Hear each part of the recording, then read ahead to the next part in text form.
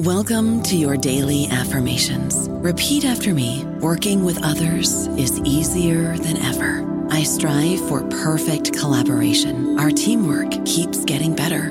Yeah, affirmations are great, but Monday.com can really get you the teamwork you desire. Work together easily and share files, updates, data, and just about anything you want all in one platform. Affirm yes to start, or tap the banner to go to Monday.com. Dreaming of a better sleep? Tossing and turning is not your destiny.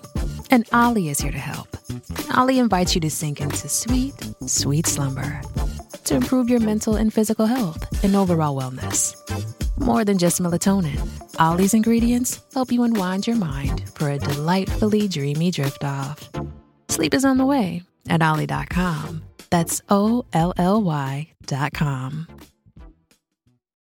Judy was boring. Hello. Then Judy discovered ChumbaCasino.com. It's my little escape. Now Judy's the life of the party. Oh, baby, mama's bringing home the bacon. Whoa, take it easy, Judy. The Chumba life is for everybody. So go to ChumbaCasino.com and play over 100 casino-style games. Join today and play for free for your chance to redeem some serious prizes. ChumbaCasino.com. No purchase necessary. Void where prohibited by law. 18 plus terms and conditions apply. See website for details. Welcome to the New Books Network. I'm Caleb Zachrin, the assistant editor of the New Books Network, and you're listening to New Books in Politics. Today I'm speaking with Andrew Bacevich about his new book, co-edited with Daniel A. Scherson, Paths of Dissent, Soldiers Speak Out Against America's Misguided Wars, which was published by Metropolitan Books and features essays from veterans of America's wars in Iraq and Afghanistan. In the essays, veterans define what it means to dissent from America's forever wars and the toll inflicted on people abroad and in our military. Andrew Bacevich is himself a military veteran, having served in the U.S. Army for 23 years. He is Professor Emeritus of History and International Relations at Boston University, in addition to serving as the president of the Quincy Institute for Responsible Statecraft. Andrew, thank you for joining me today on the New Books Network. Oh, thank you so much for doing this. Appreciate it. Of course. This was a really fantastic book. I enjoyed reading it, and I think, people should really check out these essays because they're very eye-opening. And before getting into the book, the first thing I'd like to ask you is if you could just tell us a little bit about your background and how it is that you came to put this book together. As you mentioned, I'm a veteran. More specifically, I graduated from West Point long ago, back in 1969, served in Vietnam, stayed in the Army for 20 years, and then became an academic. So I taught at Boston University for quite a while and began to write books. It was during really that period of time that I began to think critically about America's chosen role in the world and about what I consider to be our radical misuse of military power. And that became the focus of my own writing. A couple of years ago, Danny Scherson and I, Danny's much younger than I am. He is a veteran of Iraq and of Afghanistan and a published author. I think we met over a beer one night at some bar and hatched this notion of putting together an anthology in which we would invite a wide variety of veterans of Iraq and Afghanistan to reflect on what their military service meant to them.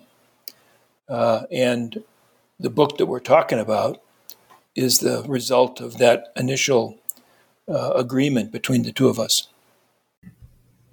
Is this book, in any way for you reflective of the work that you do with Quincy? How does this book and the contents in it relate to the more activist-oriented work that you do today? So the Quincy Institute is a small and quite new, recently founded think tank in Washington. And our purpose is specifically to try to promote the principle of restraint as a foundation for U.S. policy. And we believe that the United States has misused military power, particularly since 9/11, particularly since the wars that the contributors to this book participated in.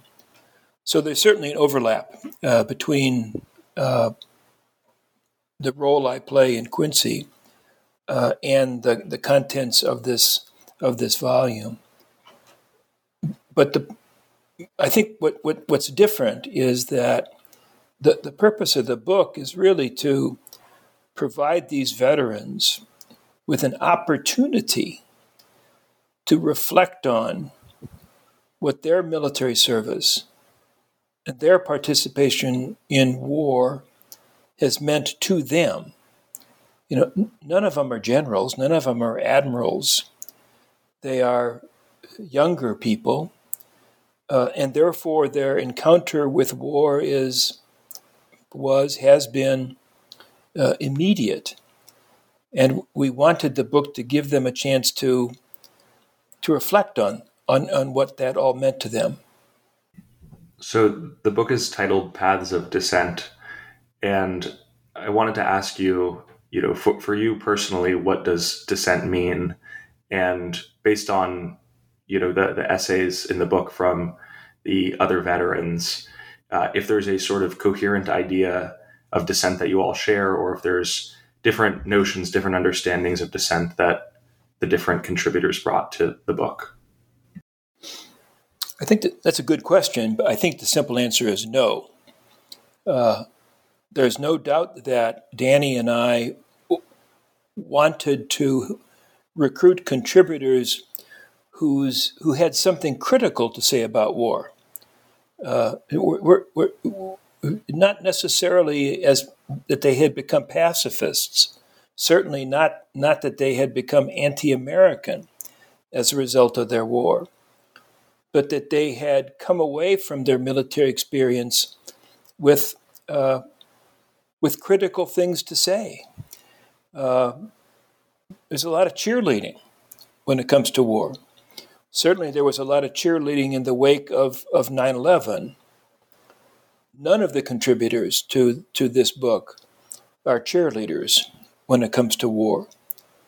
That said, we did not intend, nor did we end up with a single theme. I think we've got 15 essays in the book. There's 15 different voices from people who had 15 different experiences. And it's true, I think, that some of the contributors came away from their own personal experiences having become anti-war, period. Others came away critical of very specific wars. This one, but not that one. And I think, from my own point of view as a co-editor, I think one of the virtues of the collection is that we're not all singing one song here. That there are a variety of views about what it means to serve in war, and that taken collectively, those views are really worth thinking about. I mean, worth having our fellow citizens think about. Most of us don't serve. Most of us don't go to war. But these young Americans did. And I think our conviction, that is to say Danny's conviction, my conviction, is that they've got something to say and they ought to be heard. The book is dedicated to the memory of Major Ian Fishback. And in your introductory essay, you discuss this man. And I was wondering if you could just tell the audience a little bit about him and why you chose to dedicate the book to him. So I never met Ian Fishback, who is deceased, recently deceased. And he created a stir early on in the global war on terror as an active duty officer by informing his members of his chain of command of abuses that were being done by American soldiers. And the chain of command blew him off. And Ian, who clearly, again, I never met him, but who clearly was a highly principled individual, refused to be blown off. He took his concern to the media. He took his concern to politicians, to include John McCain, Senator of Arizona. And when he went public, of course, his charges gained a lot of publicity. Briefly, Ian became a famous guy. That said, whether or not it was due to his own participation in war or whether he was haunted by other things, he ended up having a very, very difficult life. I had asked him to contribute an essay. He wrote something. For reasons that I discussed briefly in the book, don't need to go in here today, it was not publishable. And I told him that in an email. I never heard back. And then subsequently he died. And I know, he had been undergoing psychiatric treatment.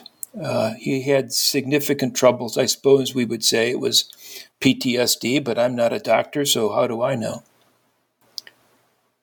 Clearly, he was a man of great integrity who spoke up when speaking up was much in need and who suffered severe consequences as a result of that. So Danny and I thought that, this is an exemplary American soldier. And it was for that reason that even though he was not able to contribute to the book, we thought it was appropriate for us to dedicate the book in his memory. So there's somewhere between, I don't know the exact number, 10 to 15 essays in this book. I was curious how you came into contact with some of these veterans and how you asked them to contribute, or how some of the particular essays came about, the maybe individual stories of them. So I had made contact. I had come to know some of these people. Danny had come to know some of these people. There were others that we didn't know, but, kind of casting out lines, telling people, well, this is what our plan is. We're trying to put a book together. Do you have any thoughts on who might be a good contributor? That ended up giving us a pool of contributors. Now, to tell you the truth, and I think this is probably the way it is with all projects like this one, if you've recruited 20 people to write essays, guess what? All 20 don't come through. Some do, some don't. Some of the ones that do, take some effort, some editorial effort. That's what editors are supposed to do. Danny and I are the co-editors. So it was a bit of a struggle, I guess, to put the book together. I'm obviously biased here, but I think the essays that we ended up with are first rate. And to go back to a point we've already made, I'm especially proud of the fact that they don't all say the same thing. That there's a variety of perspective here, and it's that variety of perspective I think that makes this a book that you can learn from. That's what Danny and I hope, anyway. Were there any essays that when you received them, they had either maybe a poetic way of saying something that you felt expressed a feeling that you had before, or maybe said something that sort of shocked you or stopped you in your tracks? Well, I don't know. There are some personal testimonials in the book of suffering, physical, psychological, of anguish. And they make painful reading. I don't think when Danny and I went into this, we expected to have that be a result, but it ended up being a result. None of these people are unscathed by their experiences. Some of them, I think, are pretty badly damaged, and that's something that we all of us need to confront, because damaged human beings is really one of the consequences of war. Even set aside death, set aside physical wounds, that there are psychological damage that comes from involvement in combat. I don't pretend to be an expert in that, but it seems to me manifestly true. And just because we live in an era of high-tech war doesn't diminish that reality. And I think that one of the themes that comes out of the book is that there are aspects of the experience of combat that are basically unchanged from what they were 100 years ago, despite all the high-tech weaponry that is on the battlefield now. You mentioned at the beginning of the interview that, American military policy or American wars have gotten especially, brutal or wrong-headed since 9/11. What do you see as some of the principal causes or factors leading to a shift, or just leading to, these wars that we're seemingly can never get out of or just are stuck in? Oh, I think hubris. I think that's a quality that the architects of the Afghanistan and Iraq wars certainly shared. The architects themselves had virtually no firsthand experience in war, but they thought they had war figured out. They thought that the armed forces of the United States had mastered war. They reached that conclusion, for example, based on the outcome of the Persian Gulf War of 1991 and some smaller skirmishes in the Balkans and elsewhere. So they entered into the so-called global war on terrorism with expectations that, as one observer put it, this was going to be a cakewalk, that we were going to win easily and decisively, and we were going to pay a minimal cost. And that just turned out to be a massive error of judgment that, of course, the architects of the wars basically did not pay for. Rather, it was the young people that we sent to Iraq and Afghanistan who ended up paying the price. This is sort of a two-part question, but one is, for those people like myself who have not participated in the military in any way, what do you want people like me to take away from this book?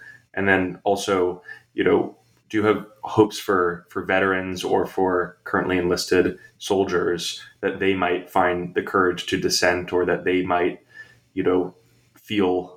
feel like they aren't alone if they are having questions about what they might be doing or engaged in?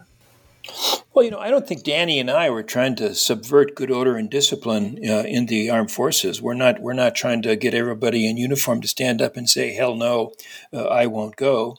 I, as an American citizen of a democracy, I do believe that those who serve should be well informed. Becoming a soldier doesn't mean that you forfeit your rights. We want our soldiers to be well informed just as much as we want you to be well informed. What should a young person such as yourself take away from all this?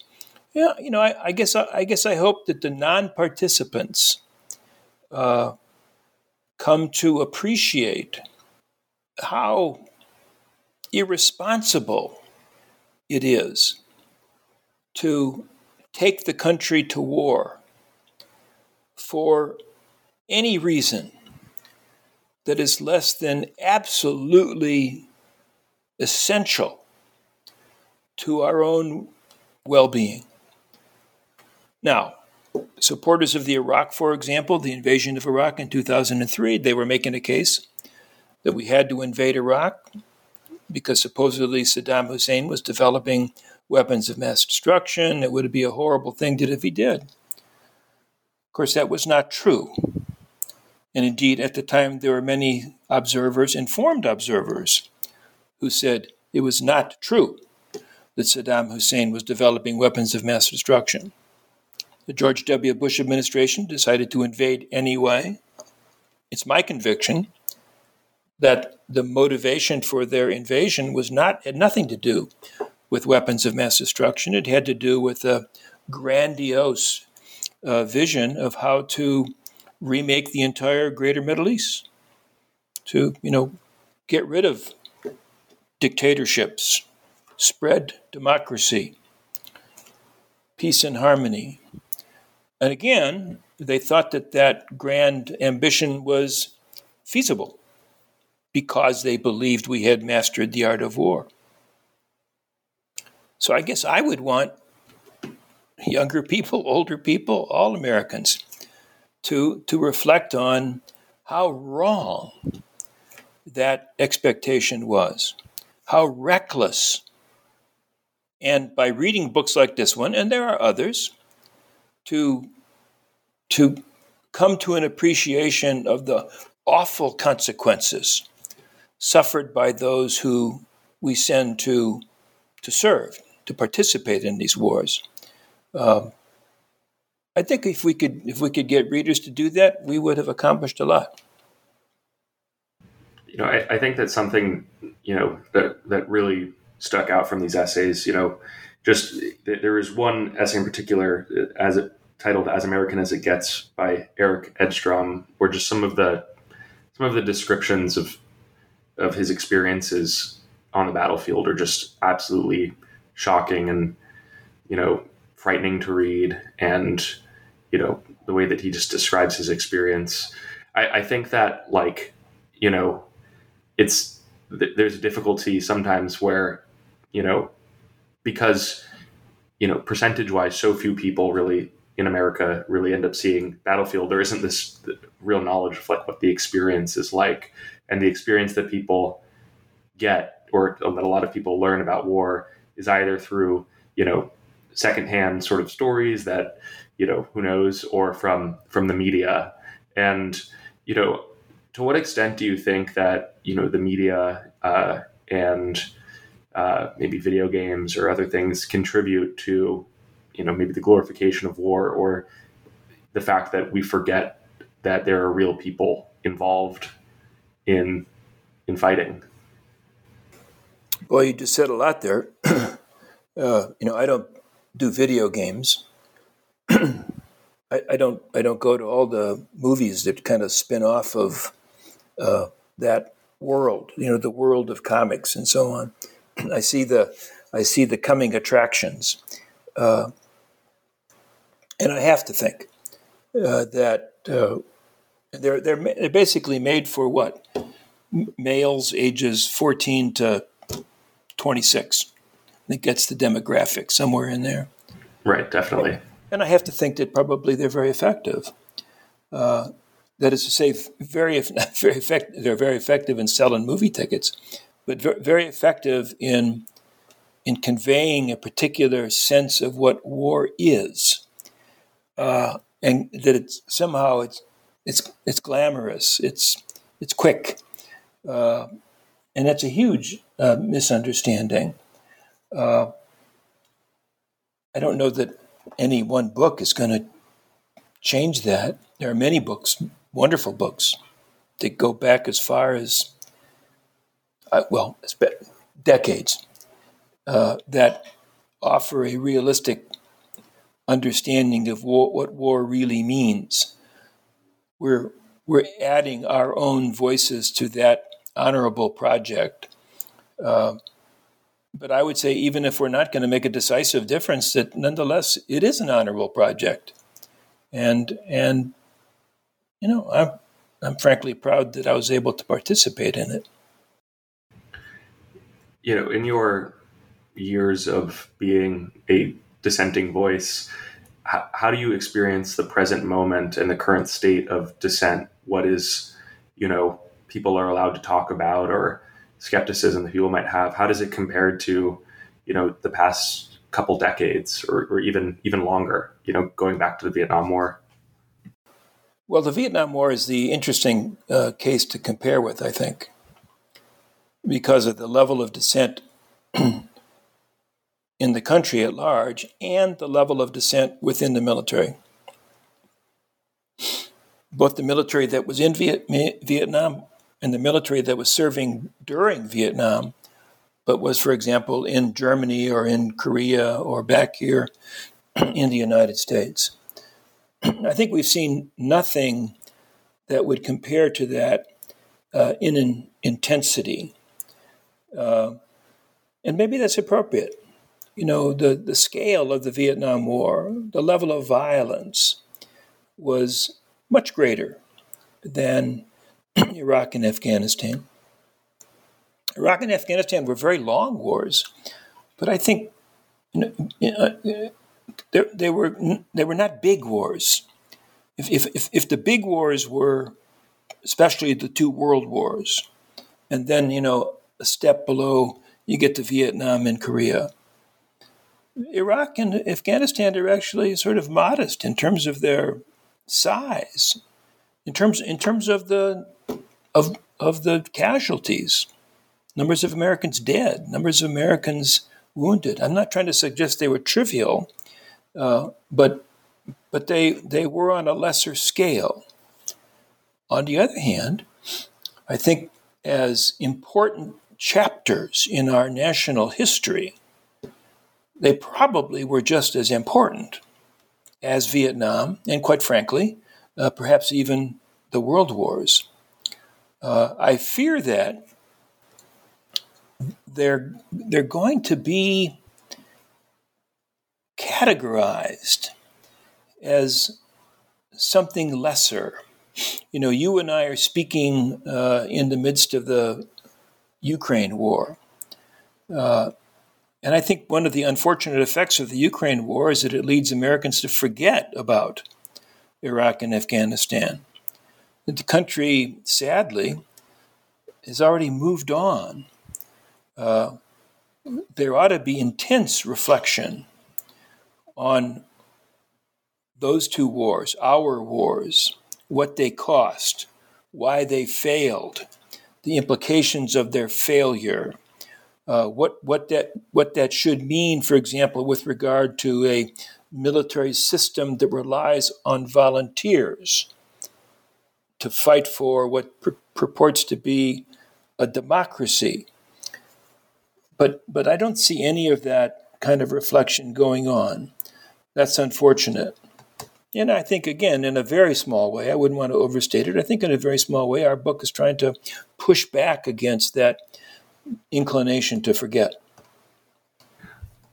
To sort of to summarize, two questions I wanted to ask you are, one, if there are any other books that you're working on, anything else any other projects, and also, just generally, about your work with Quincy and what Quincy's goals are, or if there's anything in particular, even in this present moment, that you want to direct people's attention towards.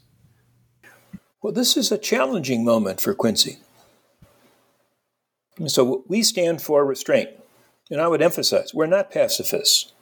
We're not anti-war. We're certainly not anti-American. We think that it is in the interests of the American people for us to have a different approach to policy, particularly when it comes to the use of military power. And the Ukraine war, and let me emphasize, an awful episode attributed to criminal activity by Vladimir Putin, is kind of hijacking any debate Ukraine has become the most important factor in U.S. foreign policy. For example, a big thing for us at Quincy is the climate crisis. And I think there's no question that the Ukraine war has distracted attention from the climate crisis. And we're going to pay for that in the long run, or even in the not so long run. So it's a difficult time for us to make an argument that says, no, restraint ought to be a core principle that guides American diplomacy. On the other hand, I'm very proud to be part of an undertaking that is making that argument. And we're going to stick to our principles. I almost said stick to our guns, but that's not what I mean. And we're going to stick to our principles and make our argument. And I think that that time will vindicate restraint as a core principle that we ought to follow. And are there any other book projects that you're working on? Well, I hesitate to tell you. I've begun work on a novel. Oh, okay, great. I never have delved into. I mean, I've never written fiction, and I have persuaded myself at my advanced age that I should take a crack at writing a novel. So I've just begun work on a novel that is, it's a military novel. It's about military people, and it is post-Vietnam in what was then called West Germany. And I won't bore you with the plot, but it's proving to be a great challenge for me at my advanced age of 75. We'll see if I actually follow through and get it done. I hope I can. Or, maybe you don't have to answer this if you don't want to, but do you have any favorite military novels yourself that you would recommend? Oh, absolutely. James Salter, The Hunters, very short novel about fighter pilots in Korea. Salter himself, who, by the way, was a West Pointer, served in the Air Force and flew fighter jets in Korea. It is a brilliant piece of work. There's a forgotten novel by James Gould Cozzens, Cozzens, called Guard of Honor, situated in wartime Florida, World War II, but it's stateside. And it's a brilliant sort of reflection on what military life is all about by those who experience it. Not the officers, enlisted, spouses, the people who live downtown. It's got a racial theme that is very interesting. And I think we shouldn't forget From Here to Eternity. James Jones, his great novel about the Army at the outset of World War II, situated in Hawaii. And, of course, made into a fabulous film not long after it was published. Well, I'll have to check those out. Have you not read any of them? I've not read any of them. I think I've read All Quiet on the Western Front. Well, and you see, I should have mentioned that. That is a stunningly brilliant piece of work. What I would say is start with James Salter and The Hunters. It's only like 180 pages long, but it is a masterful piece of work. Well, when you add your name to the pantheon of fiction writers, we hope to have you on someday. Well, Andrew, thank you so much for being a guest of the New Books Network. It was great talking to you. The book is Paths of Dissent. I highly recommend people check it out, even just to read an essay or two. It's really a fascinating read. Thank you.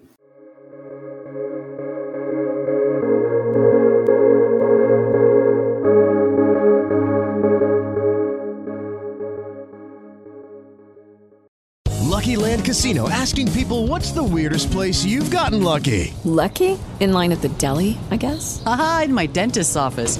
More than once, actually. Do I have to say? Yes, you do. In the car before my kids' PTA meeting. Really? Yes. Excuse me, what's the weirdest place you've gotten lucky? I never win and tell. Well, there you have it. You can get lucky anywhere, playing at LuckyLandSlots.com. Play for free right now. Are you feeling lucky? No purchase necessary. Void where prohibited by law. 18+. Terms and conditions apply. See website for details.